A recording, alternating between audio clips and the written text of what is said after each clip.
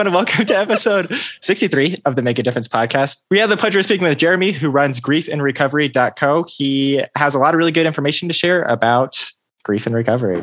He's really been through it himself. And I would argue that sometimes when we seek out help for things like this, we're speaking with professionals who maybe have not been through what we're going through, and that can be challenging. And I think one of the unique things about what Jeremy does and the programs that he runs is he himself has been through it all. And so he has a really incredible story. It's sad, but very hopeful and inspiring. This is an episode that certainly almost everyone could take something away from. Couldn't agree more. So with that, we'll get right into it and we'll catch you next week.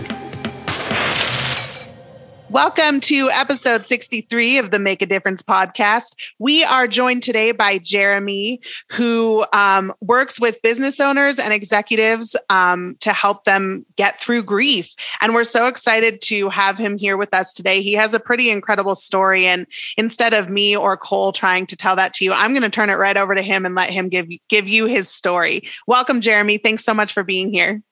Oh my gosh, it is absolutely awesome to be here. I appreciate the opportunity just to share.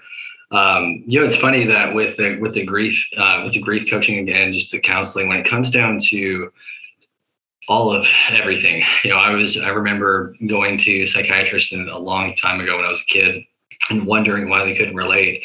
But the whole entire story of why this comes from personal experience and the wisdom that I've been able to unpack. My dad was murdered when I was 18 years old.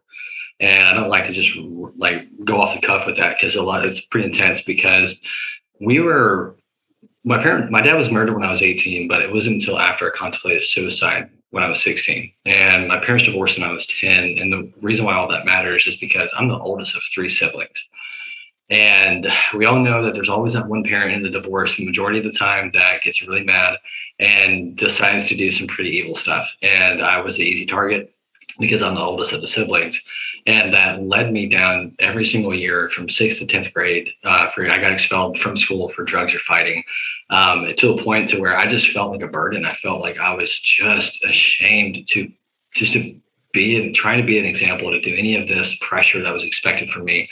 And it's interesting because that's the night I turned my life around. That's the night I gave my life to Christ. But it was a wild turn of events because I began to understand that, I needed to have more respect for myself. And my dad, he would abuse me every which way except sexual abuse behind the scenes. On the front side of it, he had a business and everyone wanted to have that lifestyle, so to speak, because my dad was very flashy, but behind the scenes, he beat the crap out of me. And my self-esteem was that tall. And I remember that night, I was on my bedside. I was going to take a whole bottle of sleeping pills and just see what happened. And that's, thank God for a good friend, right? And I remember he just spoke life into me that night. And I remember after that night, over the next 2 years, goodness gracious, it was a battle. It felt like a war with my dad. And I'm like, this is the person who's supposed to be my dad, but I want to be able to have a relationship with him. But he was known for being so difficult to be around professionally and personally. And over those 2 years, we repaired our relationship. But I remember seeing him on the Thursday before we got the official phone call. And we were on our way to the family vacation, and we got the official phone call that he had been shot and killed. And it turned it into a family funeral. Jeez. And over those 2 years, I knew for a fact that I did everything I could. I did everything I know I needed to do, and that was the day it all made sense. That really, my dad and I, we would get into cussing matches. I'm not kidding. Hey, we got creative and colorful with it. We're from the South, so we got artistic with our cussing. And so much that my mom would come in and wonder, like, oh my gosh, everything okay? She was like, I just had to say one word, Dad. And she's like, oh, no big deal. And to where we ended up, after every one of those cussing matches, always calling, either one of us would call each other back, just apologize. There's 2 times when you apologize, when you're right and when you're wrong. And that was because I valued our relationship and I wanted it to work. And my dad needed somebody to stand in the gap for him and to see that what he could be and treat him as he should be. And it pulled that potential out of him. And I remember countless nights of when he would call me drunk or half asleep or anything and just tell me how proud of the man that he was, how proud he was of the man I was becoming. And I was, and growing up, I never heard that. And I remember all of those sleepless nights and just feeling exhausted, feeling like I wanted to punch myself in the face because he wouldn't listen. It all paid off and it was worth it. And I stood up at the funeral that night or that from the trip. And I had to ask myself, I was like, everyone in this family knows my dad from the divorce. They don't know the new him, not the one I met. And I stood up, I shared, and I kid you not, it was just the atmosphere just shifted. And I went on, he had a business. And so I went on to have my first business venture, which was an acquisition. And for the past 10 years, been just working in business development in different degrees and helping folks in, marketing or whatever the case is. It just didn't matter. Like, it was just a way to serve. And behind the scenes, there'd be times life would happen. People would lose their mothers, they would lose a loved one, a son or someone that is close to them, and right place, right time. And I'd be there to be able to encourage them and just to breathe life into them, but also to help them keep their head in the game, because A, they had a business.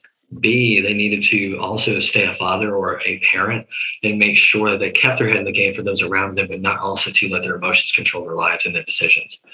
And it's interesting because I remember so many different times, trying to do what I'm doing now and it wouldn't work out. And I'm sitting back wondering, I'm like, what is going on? And I'm always here, always helping folks and always just breathing life into them. And God, when is it going to be the right time to do this on a large scale? And lo and behold, 7 months ago, it was the day. And now it has been electrifying to see the things that through online and just unpacking grief, having it make sense.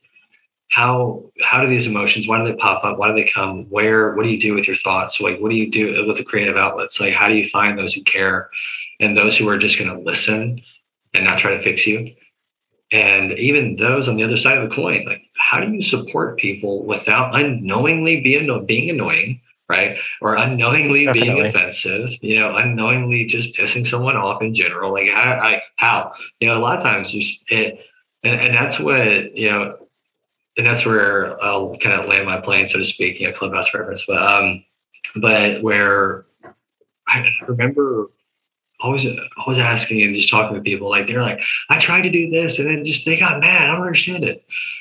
One of the biggest things that, with supporting somebody who's going through grief, you have to understand that someone's presence is gone. Someone's literal soul has gone. And the number one thing that they need is for someone to be present with them. Because being present was derived from the word presence.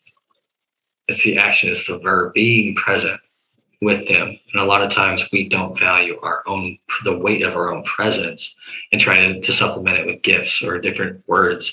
I always say, oh yeah, I can know how to do how can do, and try to sound fancy. And a lot of times they're just like, can you just shut up and let me get it out? Definitely. Wow. Jeez. Well, that was an amazing story. First of all, I want to say that I'm thankful that you are here with us today, and that I'm very sorry for your loss, and that I think it's incredibly admirable, respectable, and really brave that you're willing to talk out about these things that are incredibly vulnerable. And not to be too cheesy, but it definitely is work that is making a difference. So I'm just super grateful to even have the chance to speak with you. I appreciate being here.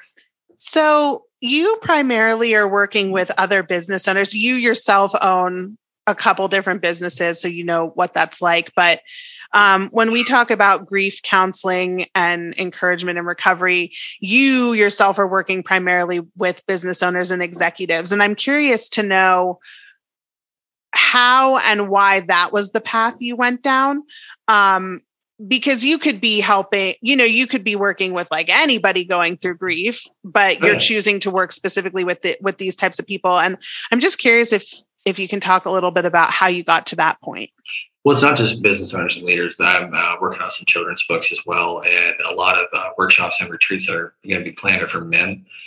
just in general, because, leaders in their own rights is the main thing. It's not just business owners. Business owners, I mean, that's one of the biggest things because economically speaking, they are the pillars of the strength of the local community. Without them, our communities would collapse. And so that's one of the biggest reasons for that, because at the same time, business owners and leaders, everyone wants something from them. I don't care. I really could not care about your title.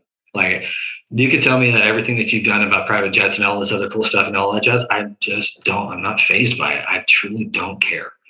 Because at the end of the day, leaders, and I mean, just those who are industrious, who are who are innovative, those who think outside of the box, a lot of times people just want to either A, suck up to them, B, want to try and weasel their way into it and create some leverage. Right. And you know how that goes. And just everyone just has their own MO. And one of the biggest things I wanted to create a space for leaders and especially business owners, whether they're a coach, a service provider, an executive in a corporation, whatever the case is, if they're just a provider of a home, because especially as husbands, especially as single parents, my mom's a single parent, there's people that are leaders in their own rights. That way they have a place to come. That way they can open up and actually talk, but not leave with an open-ended, oh gosh, everyone's talking about, their trauma, their terror. The goal of these different virtual workshops and in-person workshops are to help people leave with that weight lifted, with more understanding and peace of mind. Because if we can get one step further to victory and to be able to demystify any lies that have been popping up, these things that especially when it happens like science, it's like clockwork when it comes to after we have a funeral and when people leave, it's always 4 weeks, right? After we have the funeral, we haven't seen since we were 5, right? Since we were 10. You see pictures of them with their 1980s haircut from high school, right? And they're like, that's not the same person. But then after a month, they're gone. It's like, well, yeah. Thanks. It was just very superficial. I feel a lot of times we feel alone after that happens because people come in like a roundabout or a cul-de-sac and just go. And it's wild because with even children's books, like right now I'm working on that and that's going to be coming here soon, but unpacking things to help understand why forgiveness is important and why it should be considered. We need to consider forgiveness like we consider a mortgage. And we need to like different financing options, right? But forgiveness is so often overlooked. And I remember seeing John Maxwell on stage at Church of the Highlands probably about 4 or 5 years ago. And he said that, because we all know John Maxwell. He's gone into corporations to speak and a bunch of other stuff. The dude he's the OG of speaking. Like he is the godfather. And I remember what he said the number one thing corporations don't know how to do is forgive. And that blew me away because I'm like, huh? All these things, what I'm doing now, all this other stuff is rolling around in my heart. And I'm like, wow. Because when it comes to like teamwork, when it comes to customers, let's be real, owning a landscaping business and acquiring another service company, like customers are just, they have a bad day and they take it out on you.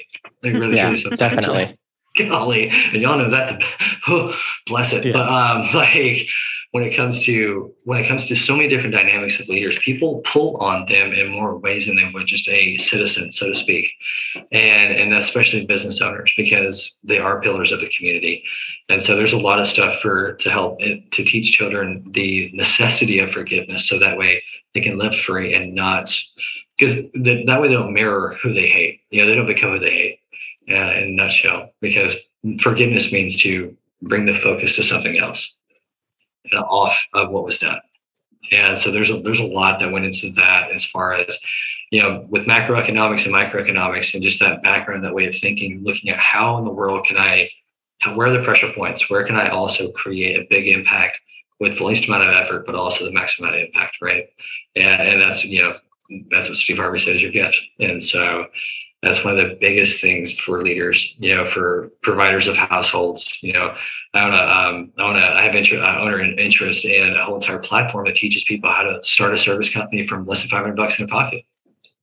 And it's like the whole goal of that was to do exactly what I'm doing with the Grief and Recovery, is to help them start a business but be present. Because my dad wasn't there.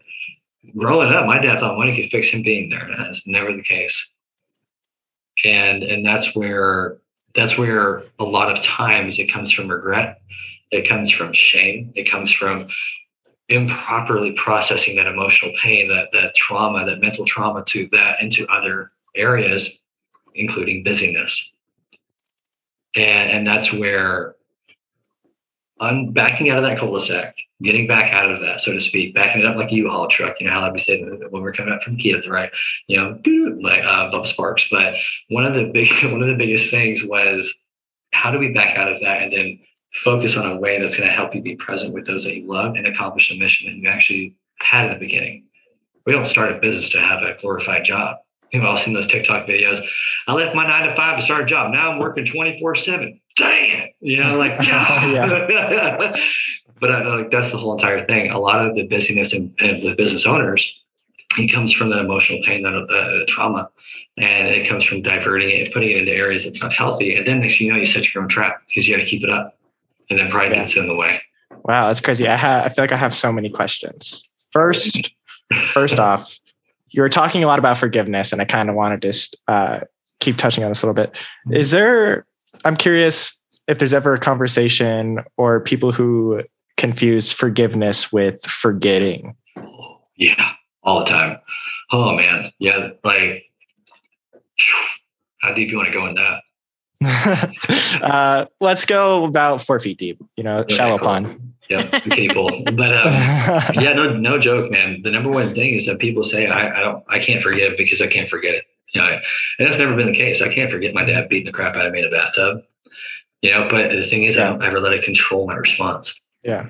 So what would you say is the difference between the two? I mean, for one, you can't forget. I mean, this is impossible. But forgiving means to not let that time in history control your response anymore. And to kind of go a little bit deeper in that is where, when you forgive, you'll notice too that when you think about stuff, if it pops up and still pisses you off, if that kind of like keeps popping up. And the reason for forgiveness is not just letting go for what you did wrong or what you could have done better, or, the bad case of the shoulda, coulda, wouldas, right? And that's where when you let go of it for yourself and not give that situation any more power over your emotions and your mind, then you start to be able to let that go, because a lot of times we feel justified in holding on to it because that pain is there. That pain is real. It doesn't justify what happened at all. Forgiveness is letting it go to the sense where it's not controlling you anymore, but there's different tools and mechanisms to really flesh that out, because you can't just say forgive and let go. Like it doesn't work. You got to work through a lot of those different layers individually. I think that's a really good point. Forgiveness is not for the other person. Nope. Forgiveness is for you. 100%. Yeah. That's awesome. And it starts with forgiving yourself, though. That's the ironic part. Whenever you're pissed off at somebody else, I knew that when I was mad at my dad, I'm like, it was, legitimately, there were things that he was just doing that were just plain dumb. And I felt like the parent in the relationship, being honest. I'm just like, this feels like a whole episode of Cartoon Network on reverse. Like, what's going on? And I remember, when I would always get mad, I would role play too. When you're mad about something and you're not letting it go, you think about what you could have done or you should have done or what you're going to do if it happens again. Definitely. Period. Like man, I kid you not, man, my overactive imagination, as they put it when I was growing up, which is my number one weapon now. But literally, I would role play different scenarios. What if he did this, and this, and this, and this? And I love improv skits, so that doesn't help either. And so I'm over here thinking about different scenarios. I'm like, man, I have a whole entire film playing in my mind of different scenarios, scene cut, all of this. And I kid you not, so the little funny story. I went to rehab after, May 6, 2008 is when I contemplated suicide. But then I went to rehab 12-step program off of Newman Road, ironically enough. How cool is that? Yeah, that's cool. I remember when I got out, I had a counselor in there and he took counseling from a spiritual angle instead of it being just psychological. Psychological is extremely important, but that's not everything too, because we're a little bit more complex than that. Mm-hmm. But when it came down to, I got out and I was working with my dad since I was 12. My dad loved to intimidate. He loved to bully. And skinny as a rail, skinnier as a rail then. And man, I'm talking about beanpole with a couple bumps on it is about how it was about me. It was back then. And my dad had one arm. Okay. My dad owned a tree company, a tree business, and he had one arm. He could drive a 1960s F-150 with no power steering with one arm. Wow. Dude was stout. I mean, I wouldn't doubt if his muscles were bulletproof. But I remember how I went on the job site, back out of rehab, like, man, I'm super pumped about this. Let's go have fun. And I'm a new me. I'm just full of life now. That didn't change. And, I read The Purpose-Driven Life when I was in rehab, and it really helped out a lot. And, I had people around that I could just pour out and vent to, and really just, having that community is extremely important. But I remember when I got out of rehab, I was on the job site, and just kind of create some context. Since I was 12, I was pretty much the HR manager for my dad's company, because he was just that much of a butthead. He was just really just a big old nope. And he was a very porcupine personality type of guy. Yeah, he wasn't a turtle where he kind of he retreated in. He shot before he asked questions. And he asked me to do something stupid. It was in front of the customer. Literally, I'm standing on the curb. Customer's right here. The crew is right here. And the equipment's right there. He asked me to do something. And if I would have done it, it would have shot the whole entire piece of wood out into their car. And that wouldn't have been a good lawsuit. And I said, I just looked at him. I got tired of the stupidity and everything. And, my own standards began to rise. And what happens with forgiveness, and I wrote this is actually on last week's newsletter.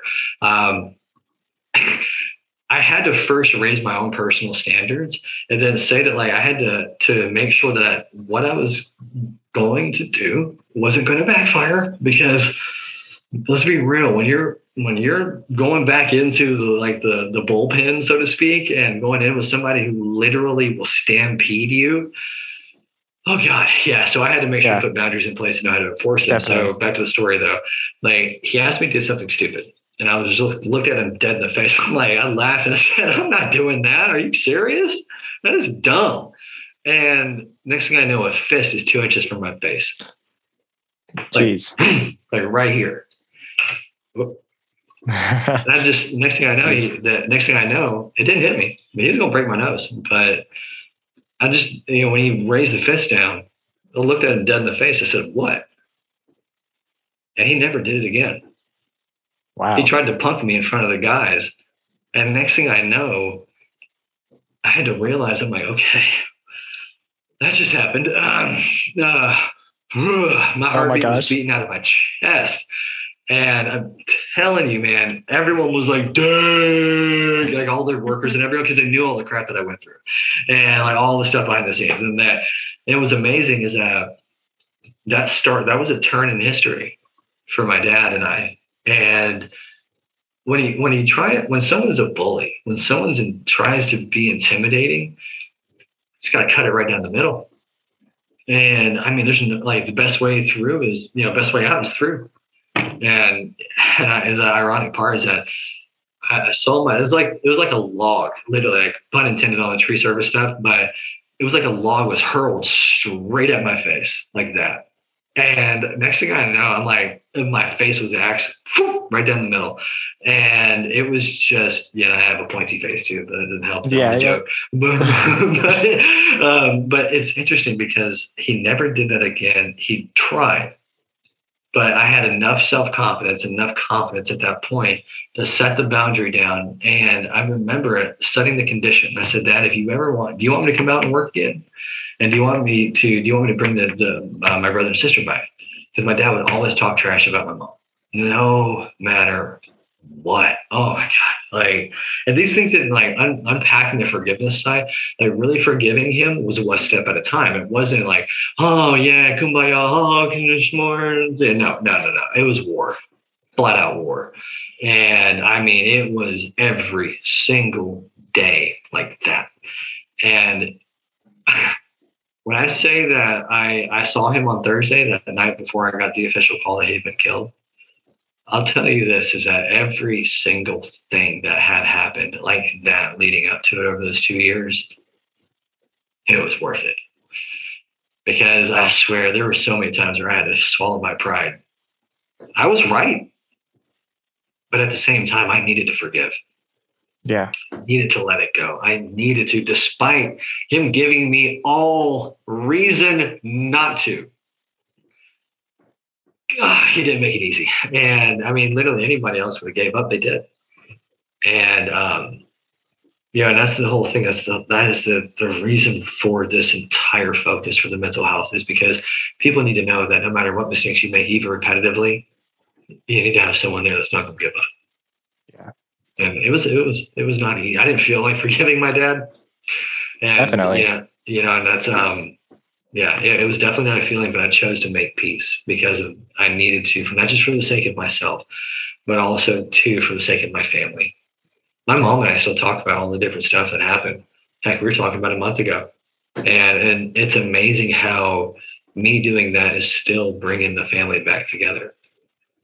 And it's just wild. We're always talking about how the things happened back during all of that, and just everything makes sense in hindsight, right? Definitely. Yeah, hindsight's 2020. Right. First of all, I have to say, you're such an amazing storyteller. Holy cow, I was on the edge of my seat that entire time. That's incredible. How do you encourage people who are maybe apprehensive to start working on themselves this way, to take the leap? Well, first of all, get a journal. Feelings there. We were given feelings and emotions to enjoy, and the feelings are valid. Like even if you're a guy, like dudes, listen up. Like stop being tough. Like just knock it off. Like the biggest thing is, look, I've got a journal right here, and this is not a sissy pen. Okay. Yeah. It's a very manly pen.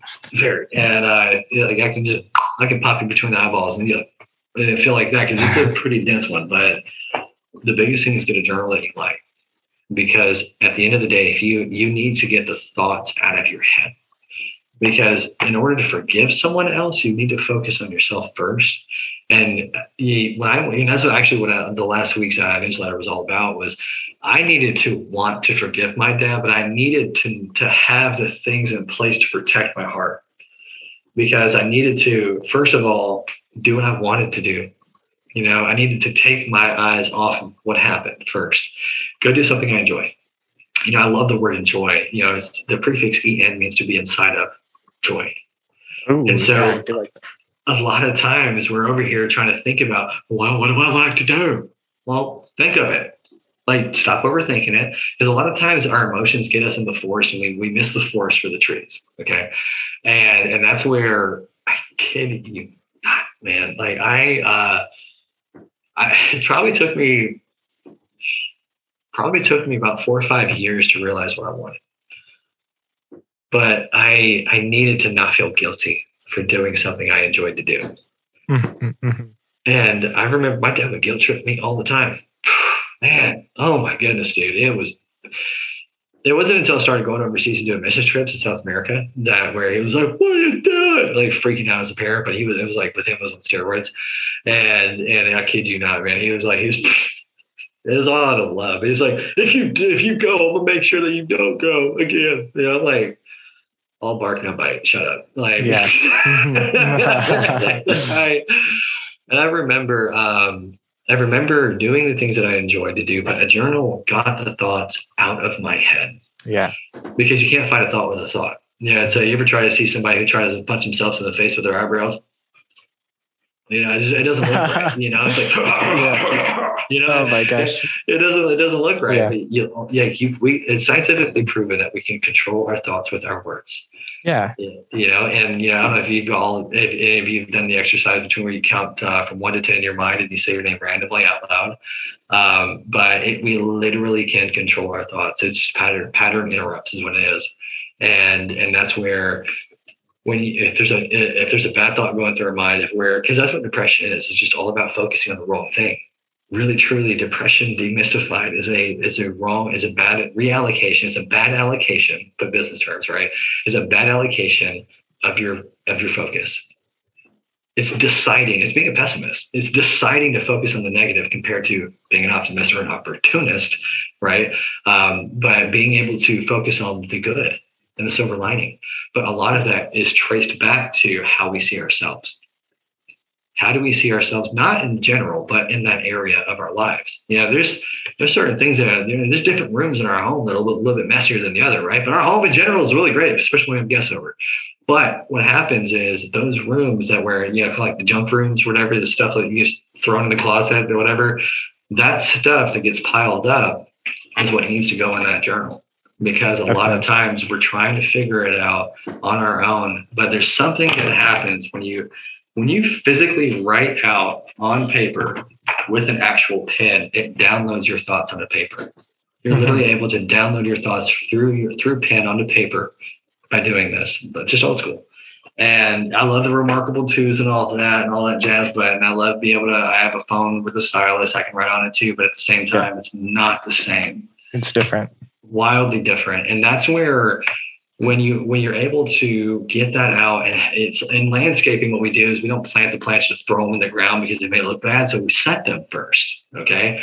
We set them in the flower bed, and then we do a 180-degree turn, walk away, count to 30 seconds or so, whatever. You know, lollygag, just fiddle your thumbs, whatever. And then you turn around, and then you have a whole new perspective. It's the same thing with your journal. You have a whole entire new mental perspective, and you can actually look at your thoughts. Yeah. And it's a brain dump. It's not about trying to have some uniform or some outline.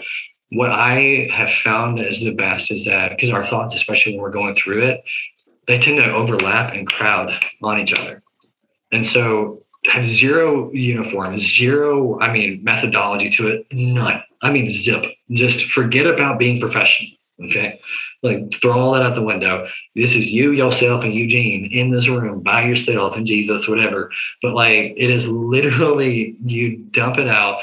And like, if you're writing out, man, I can't believe Martha did blah, blah, blah, blah. And then talking about Stephen did it, do it, ... and just keep it going and just do it for as long as you need to until you feel that, I think I got it all out.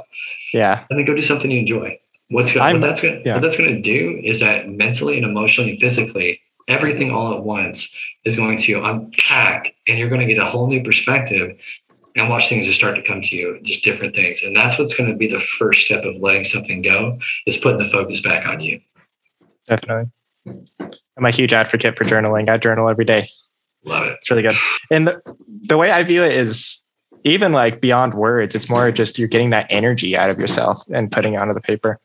And one of my favorite things about journaling is you also, once you document that, you have the privilege of being able to go and look back on that time of your life and recognize those things with the benefit of time. Yeah, it's like mileposts. You can just look back and see how far you came. It's phenomenal. I look back so many different times. I'll be writing, and then I get something in my heart that's really helpful and encouraging, like an answer to what I'm writing out. A lot of times I'm like, I just interrupted myself. Yeah. This is great. Like, because you get a clear head. And what's funny is that, like my faith is, I'm a Christian. So like I've there's a lot of times where God will just speak, but then also too, there's a lot of times where I just get to encourage myself. I'm like, I know this, and I guess got to lay it back to myself, and that's part of getting out of your own way. Mm-hmm. And that's what's so good about it. But yeah, it really, really helps, because a lot of times the reason why most folks, can I bring it back to what we were talking about earlier, is that the reason why most folks don't want to do that work, they don't know how, but also too, once you do that, then you can start to say, okay, these are the boundaries that I need to set in place for that person to make sure that this relationship has structure. Because a lot of times we go into, I want to forgive. Okay, cool. Well, you got to protect your heart too. Forgiveness is a two-part gear. You have to make sure that you protect your heart and set the terms. Because if you don't set the terms to those boundaries, what's going to happen is that person's you don't give them an inch, they're going to take a mile, like they always do. And you gotta say, look, I love you. I can love you at a distance and put a 10-foot pole in between y'all. Don't hit them. Don't hit them with it. Okay? But you want to love them at a distance, but those boundaries are what's going to help give structure and protection for you, but also protection for them. And say, look, do you agree? And I had to deal with my dad. I told him, I was like, man, I'm not going to come over and bring the kids if you talk trash about mom. Deal? yeah, whatever. Yeah. You know, old head. Sometimes I have a hard time admitting when they're wrong and saying I'm sorry. So Definitely. Best I got was sound effects. That makes a lot of sense. Sorry, Farrah, I feel like I've been stealing this whole episode from you. No, you're good. Okay, cool. I have one more question for you. Okay. Yeah. So I can touch on earlier, but how do you personally find the like courage and bravery to be so open about things that you've struggled with? I mean, the healing that I have, you know, I personally know the peace that comes with it. Mm-hmm. You know, that mental torment, those night sweats, you know, just being exhausted mentally because you've been running through it. I've gone through all of it. Like I feel like I came from the bottom of the pit and, you know, and hell, I'm here. But like literally it's because of the healing that I've done the deep work on my own self. And I've walked with other people through that, not just from the struggle, but through into victory. And I'm telling you, like, there's nothing that matches that light coming back into people's eyes. And I mean, the number one thing that lights me on fire is that I just, you know, personally, spiritually speaking, I want to stand in the gap for those like Jesus stood in the gap for me. That's cool. That's really nice. It sounds like the pros of being open and honest about it outweigh the cons. Oh man. And that's the thing. Like I don't share all my business out there, but one of the biggest things that I lead with vulnerability, you know, it allows other people, gives them permission to be open as well. But part of that is with the virtual workshops, want to make sure that, you know, we're not coming in and then just gossiping or anything, on really doing the deep work together and unpacking certain things. And that's the biggest thing. I've done this for over 10 years and walking with people through stuff. And there's nothing that makes me more alive than seeing somebody just come back alive after losing someone that was so important to them, because they don't want them to just stay in that cubby hole. They want them to get out there and live. You know, that's the whole purpose. That's why they poured into you. That's why they're your elders, you know, or unfortunately sometimes kids. It seems like it can't get much more rewarding than that in your work. So that's what makes it all worth it, man. Yeah, really. You just said something, and I kind of want to shift gears a little bit, if that's okay. You own multiple businesses. You likely have teams behind you to help run these businesses. And you just told us that as part of what you do to help people through the grieving process, you lead with vulnerability. And I'm curious how that translates into entrepreneurship and into your businesses, right? That this has nothing to do with grief. This is just how you lead your companies and you lead the team that you have. Why is that so important? It creates a comfortable and safe atmosphere. You know, I'm a huge nerd, and I love systems. Like I'm a huge automation guy. And so it goes back to, I remember my dad having sticky yellow pads, you know, the big old yellow pads, I mean, caked on his dashboard from, like it was its own filing cabinet. And, you know, and I remember all of that of him not being president to now, it's like and it's interesting because when went to different roles and different businesses, there's different times for stuff, but when it comes to just leading with my heart, it opens up that for other people to feel safe, but also too, there's parameters, there's SOPs in place, there's different employee handbooks and all that jazz. But the biggest thing is making sure that everyone knows what they're doing. Roles and responsibilities, super clear, no guesswork, no surprises, no room for uh-ohs at all. And there's accountability in place. Yeah. And that's where, with being able to spark that in other people and allow them to just run, I'm not a micromanager.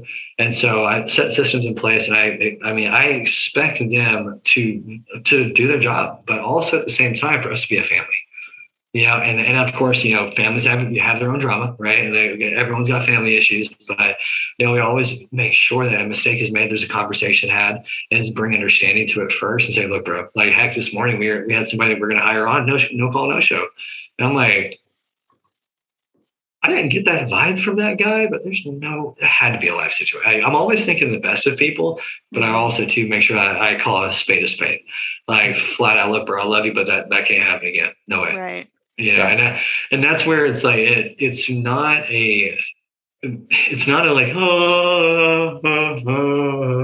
kind of like hold your ladder up type of the kumbaya. But there's a vulnerability in not just with my business partners, because they know my background, they know where I come from, and I lead with that. I don't hide it. I don't try to, this is what I love to do. This is what I would love to have come to life. Here's how we can do it. This is what we can do. Here's the different ways that I can come into play and bring value, etc. And next thing you know, paperwork are signed, etc. But when it comes to when the boots meet the ground, that's where when I was overseas doing mission work, I was the outreach coordinator, and I started small groups from nothing. And we had, at the end of 6 months, had 85 young adults in small groups every single week, showing up on time. Wow. And I mean, dude, it was just amazing. And I mean, the church is still there. And ironically, one of the guys who came through one of my small groups married the lady who was the administrator at the time. And she actually just moved back down there. I always tell her, I said, I'd take credit for that. But no, it was just the coolest thing. And, that the experience flows into here to be able to not just lead teams, because I mean, it was 85 groups. I mean, we had 10 or so, probably maybe 8 or so people in each group. So I had point persons for each one, make sure we had team meetings and make sure everyone's on the same page, being a resource as much as possible to them, and just as for, because I have operators in each one of them, and making sure that I serve in my capacity the way I need to. And it's interesting because the culture is all about family, but we get business done. Right. Yeah. There's no way around that. I mean, we're in business to make money. Yeah. But in the sense to help serve people, we have a servant leadership mentality, and we make sure that we go above and beyond. Ironically, our landscaping company, we actually have a brand that says that we're the landscapers that will call you back. Oh my gosh. Like what? It's so funny, but it's the simple things, little things here and there, and it's the little footnotes that make the difference when it comes to that. Because when you take care of your employees, they take care of your customers. Absolutely. Okay, before we run out of time here, we're gonna shift gears again, and these questions are not going to be as thought provoking, but we do them with every guest, and they're just more fun. So I'm going to ask you a series of questions, and I just need you to give me one-word answers. Okay. Ready? Does it have to be relevant or funny? Well, it's going to be me asking you to choose one of two things. Okay. This or that situation. Yeah, this or that situation. Okay, to start us off, dogs or cats? Dogs, definitely. It's fine. Let's just move on. It's okay. Coke or Pepsi? Ooh, Coke. There's a reason. There's a TMI story for Pepsi. Okay, that's fair. Okay. Beach or mountains? Ooh, mountains. Yeah. Okay. Do you live near mountains? We didn't ask you where you live. Yeah, Huntsville, Alabama. And so now we have a lot of greenery. I'll go to the beach and every now and then, and what's the word? In doses. But yes, no, I love the mountains. I love the greenery, just the open air. It's just beautiful. Yeah, I live next to the whole entire mountain right now where it's nothing but beautiful green trees in different colors. Love it. Love nice, it. Cool. Okay. Hey, do you need a roommate by chance? No, I'm just kidding. No, I live with my wife. But hey, I get a tiny home for you, so that way you can bring that up. No big deal. All right, sounds good. Sounds like a plan. Oh, that's really funny. Your lifelong roommate there. Yep.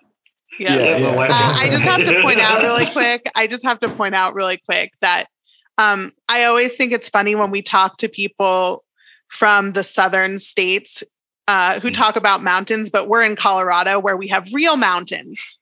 Oh, yeah. Yeah, we have hills here. Yeah, we have hills. Hills, but beautiful hills. Really beautiful hills. Really beautiful. But I don't know if we can consider that mountains. Oh, okay. Right. So you do know what real mountains are. Oh, yeah. In Iowa, no, they just call them hills. They're like, oh, that's a smaller hill. That's what that is. I didn't know you were so certain on the definition of a mountain, Farah. I'm just saying that I'm originally from New York, and when I moved to Colorado, I was like, oh, so these are what real mountains are. I get it now. Yeah. I get it. Yeah. So just had to point that out. Anyway, awesome. Moving on. Cole, do you have anything else before I ask my last two questions? Okay, this one's a little bit more reflective. Going through your entire career, or maybe just the past 7 months, what would be one piece of advice you'd give yourself? And what do you think's been your biggest waste of time? Slow down and talk to less people. That's the advice. Slow down and talk to less people. Yeah. Yes. I like We're trying that. to hang out all the time. Get down to business. Second to last question from us today is we have our audience consists of entrepreneurs, maybe people that are just interested in starting a business, people who work for other people, employees of businesses. It's a wide range of listeners. People with ears. People with ears that like to listen to podcasts. Yeah. It could be either. So please leave our listeners with just any word of advice that you have. It can be about anything. I'd say that stop getting mad at yourself for what you didn't know then that you know now. Because it's impossible for you to turn the clock back. And the beautiful thing is that now you have the experience. So do better now. I love it. I dig it. All right. Got chills. And last but certainly not least, please tell our listeners where they can find and connect with you. Yeah, they can go to griefandrecovery.co and they can just check out the podcast episodes or /workshop. And the workshop is coming up actually May 3rd, and there's going to be some more as well. And they can also look into the details for any of the in-person workshops for themselves, for their teams, and also for leadership as well. Awesome. We have a 365 daily devotional, and literally the cost of that is just the cost. Cool. Awesome. Yeah. Well, Jeremy, it's been a really, really, really amazing pleasure to speak with you today. Your story is pretty incredible. Thank you for making a difference in people's lives. Clearly, I think grief is something that everybody will deal with in their life at some point. Some are fortunate to have less grief than others, but everybody will deal with grief. And I think that needs to be more people out there that are willing to share their stories in grief and help other people get through it. So thank you for making a difference in people's lives. You're truly doing amazing work. And obviously, as I always say to our Mad Podcast family, go out and make a difference today. Woo! Thanks for being here, Jeremy. I appreciate you having me.